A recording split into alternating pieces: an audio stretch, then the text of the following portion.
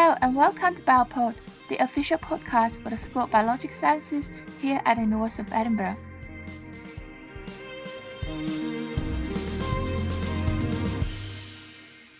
I'm Hamel Chen, and today Alistair is sitting down with Professor Amy Buck to chat about RNA therapies. In the past pandemic, RNA vaccines have been applied as a therapy to combat coronavirus and saved lives globally. Apart from vaccines, RNA has been widely applied on medications such as cancer immunotherapy and antiviral treatments. Today, we will learn about Amy's lab's research on RNA interference and communication and how to use RNA as a drug to cure disease. Now over to you, Alistair. I was hoping you could start by introducing your academic background and journey to where you are today. Happy to. So I started as an undergrad studying chemistry, and I always liked sort of the math side of science and solving problems and sort of analytical approaches. And my junior or senior year, I got really interested in quantum mechanics, and I applied to do a PhD in physical chemistry, and then I realized that I actually probably wouldn't solve what Einstein hadn't solved already, and I wanted to find a more applied project that I could relate to. And so I got interested in biology, took a year off because I had no biology in my undergrad training. Took a year off, did classes in biology, some genetics, molecular biology, and then got into a PhD program in biochemistry. I didn't really know what I wanted to study, but I knew I liked the sort of physical side of biological systems and biochemistry. And I was at the University of Colorado. There was an incredible amount of research, knowledge, energy around RNA there. And partly because the Nobel Prize had gone to Tom Cech, among others, for the discovery that RNA can act as a catalyst. And he was there. He taught me advanced RNA biochemistry in my first year. There were many other people studying RNA there, and I just got taken by RNA and sort of how many discoveries have come from studying RNA that are relevant to medicine and to evolution and to life. So I guess that took me up to doing a PhD in RNA biochemistry. I studied how RNA molecules fold, how they interact with proteins, and how that partnership allows for different biological reactions to happen. All of it was in vitro. I'd never worked with a cell. And so as a postdoc, I thought that I wanted to learn a biological system to apply my RNA knowledge to. So I looked for postdocs in virology, found a hard time getting anybody to take me, even though I could get lots of postdocs in RNA biochemistry. Again, I'd never worked with cell culture or anything, but I eventually landed a position over in Edinburgh. My partner at the time wanted to move here. I thought, great, we'll come for 2 years. It's 17 years later. Anyhow, got into virology, learned about viruses, and learned at that time about small RNA biology. That's when the Nobel Prize in 2006, I moved over in 2005, 2006, Nobel Prize went for RNA interference, and I got really into that mechanism. So I've sort of my journey has started with chemistry, solving problems, moving to biology, and serendipitously following the subjects that have come into my realm, from RNA biology to RNA interference. And then I think maybe I'll talk more about then how I got into RNA communication. I was wondering what kind of projects you're working on at the moment. So what I got really interested in after doing this postdoc and working on how viruses use RNA in their life cycles, I got interested in this sort of emerging field that RNA is naturally found outside of cells. And we know very little about how that is specified, what those RNAs do, and how and where they act. And so a field had sort of emerged when I was just starting my own group around 2009, was this early field of extracellular RNA. And I got interested in whether extracellular pathogens could be using their RNAs the way that we'd seen viruses can do to interact with their hosts. And so I started a collaboration with Rick Maisels, who was here then, to look at whether parasitic nematodes release RNA into their environments and whether those RNAs can traffic to cells. And it has been an incredibly exciting and lucky, really, project because we work with a model, a gastrointestinal nematode that naturally is a mouse pathogen that absolutely does release lots of RNA into the environment and has evolved some interesting RNA binding proteins also that help, we think, with the transmission of that RNA and the function as a way of modulating the host cells. So it's been a really, really exciting journey to sort of now push that frontier area in RNA biology that also intersects with host pathogen interactions forward. So you've mentioned that you study RNA in many different organisms. I was wondering what led you to study RNA communication in such a diverse set of models. Yeah, I think most of our work has been with the gastrointestinal nematode. But when we first started that, it was so new. There wasn't any papers about RNA being released from any worm at that time. And I think you really, when you have something that's new and you don't know what to expect, you really want to be able to compare it to something. And I also just naturally like to collaborate and had people contacting me. And so we've definitely worked and collaborated or supported other people to do projects in a lot of different systems.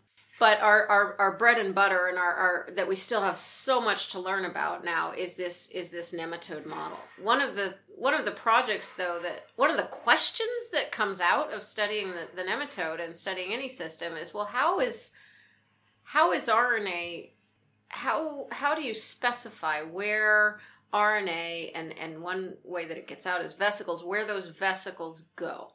So if you think of RNA in terms of communication, someone is talking with RNA, they're releasing RNA into the environment. Well, how do you figure out who hears that signal? Who takes that up?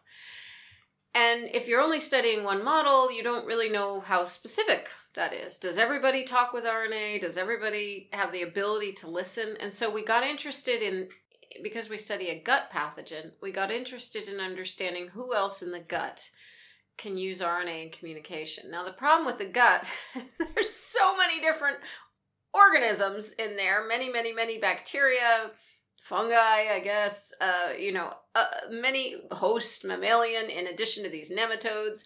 So there's lots of options. We've been doing a little bit of work with bacteria and understanding if mouse and host cells can actually transfer RNA to certain bacteria, and that's an interesting project in the lab. So that's, I think the drive has been so that we can have a comparison and we can study specificity, but there's also a big drive with applications. You know, people, if we do find a niche where there's certain vesicles that deliver RNA to only certain species or certain bacteria or certain hosts, then we can start to exploit that in drug delivery. Possibly taking a tiny step back, can you maybe give us a quick basic explanation on what RNA is and how exactly it can be used to communicate? Yeah, sure. So RNA, my friend was saying it's the cousin of DNA, but it's way cooler. No, RNA is like DNA with just a couple subtle differences. But because of those subtle differences in structure, it can fold up and do many different things. Whereas DNA is really sort of the code that we all have. RNA is what gets made from that code. And it doesn't just work to sort of transmit information in terms of what proteins get made. It can fold up, do its own thing, act as a guide, take protein places. So it can do many different things in our body. And the communication idea is that part of its role, its biology, its evolution relates to its ability to transmit information from one location to another. And in terms of communication, I think of that as from one cell or one organism to another cell or organism. And that's just something that we're learning and we're seeing, that certain RNA species do get out from one place, get into another, and they can affect that recipient to change its properties. And so that is the concept of communication. I was wondering what the applications of studying RNA were. Well, I think the COVID vaccine is probably our best big application for the field in general in the last several decades, I would probably say. Because, and actually there's a few elements to that. Because of that, we now have the capacity to manufacture RNA at a large scale. And somewhat a proof of concept that you can put RNA into many different humans and have safety associated with that. Do that safely. So the major advance, I think, is that you can actually program RNA. RNA is very easy now to synthesize, and you just define what the code is. It's a 4-nucleotide alphabet, so you can make any sequence that you need to. One application of that is that you make a sequence that will get turned into a specific protein, and that's what the vaccine does. And so I think the ability to quickly change which sequence you need to generate and to be able to deliver that as a drug, that's a huge advancement as a vaccine. So I was wondering if you could tell me about the different types of RNA-based therapies. Yes, happy to. So there are a few classes of how RNA can be used as a therapy. One is that it can be programmed to make a protein. So you just use the sequence of a messenger RNA that will get translated into a protein. Examples of that are the vaccine, of course. But also there are scenarios and diseases where you need to put in protein to a cell. And one of those examples, just one, is cystic fibrosis, where there's an anion channel in the lung that's mutated, and so that doesn't function. And many approaches have been made for cystic fibrosis to sort of correct that, but one approach is using messenger RNA delivered to make the correct version of the anion channel, which is, again, mutated normally in this disease. And so that's called protein replacement. And there's several other mRNA-based drugs in development for rare diseases, for cancer, for heart disease, using that strategy.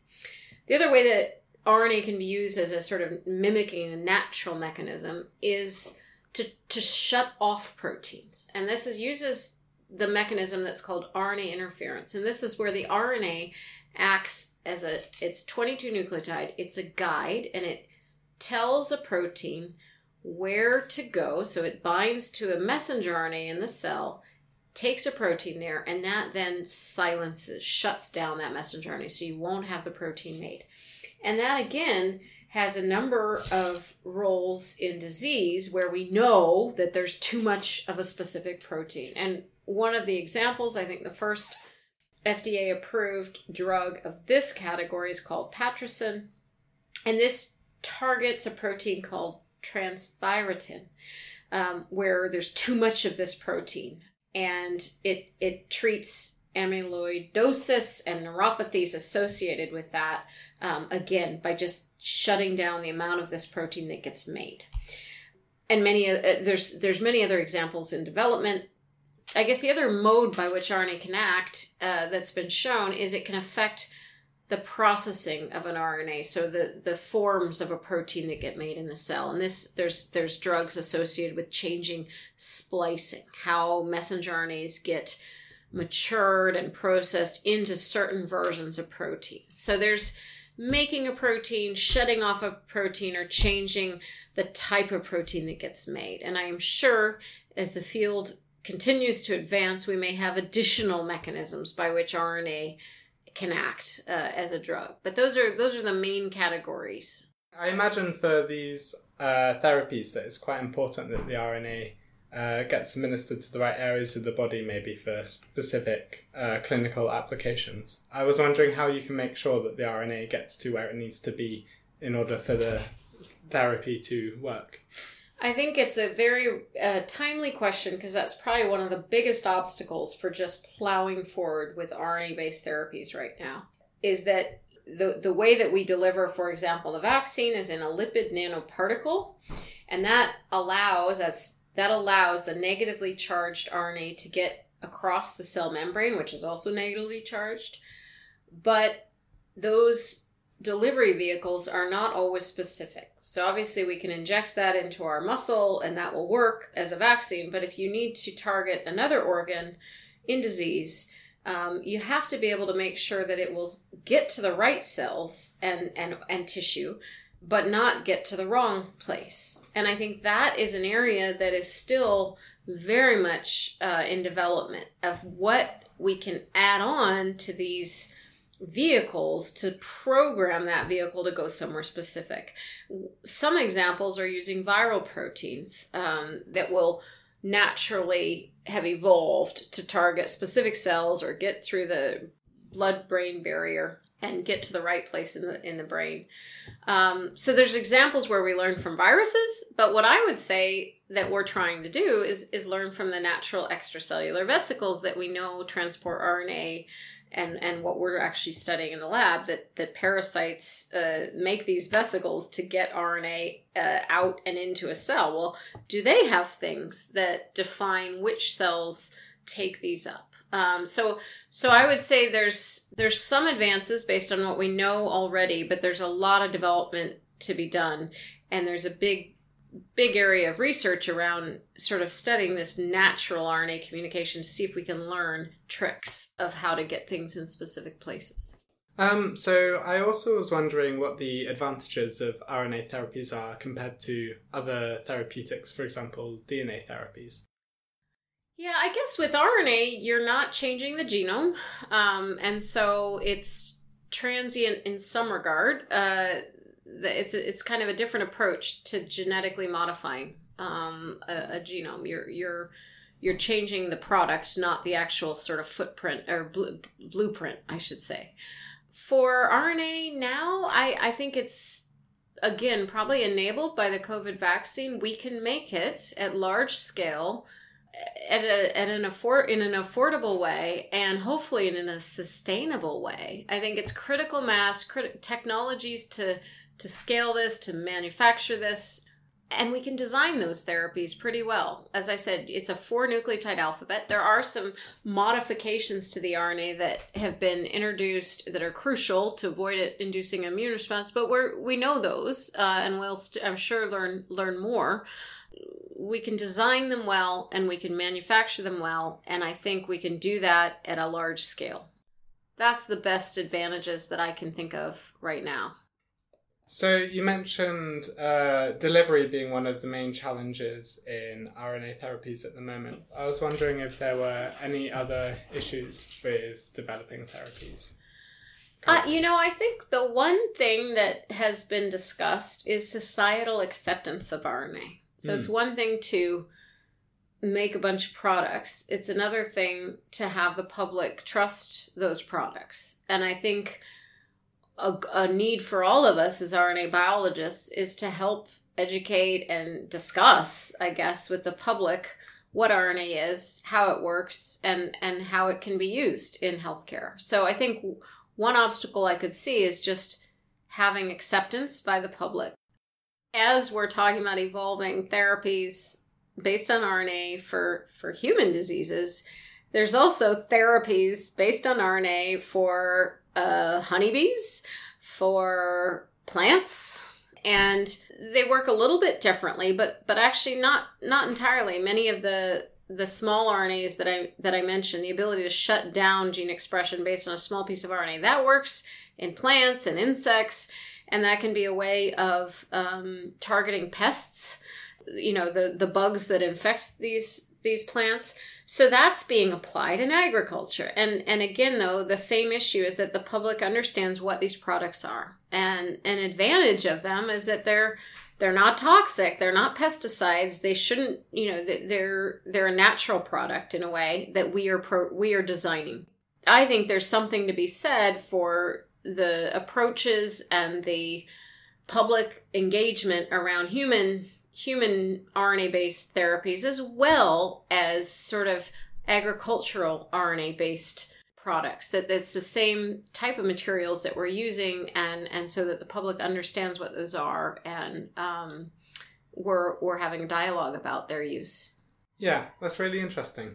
In an ideal world, where do you see the field going next?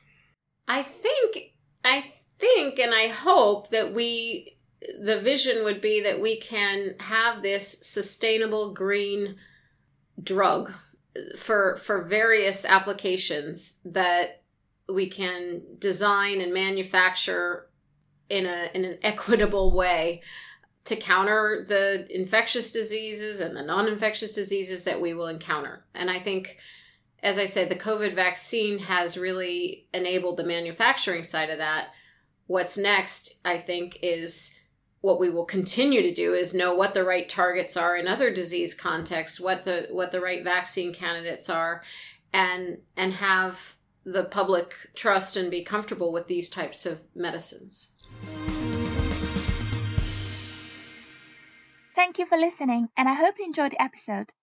As always, please remember to follow us on Twitter, Facebook, and Instagram, and see you next time.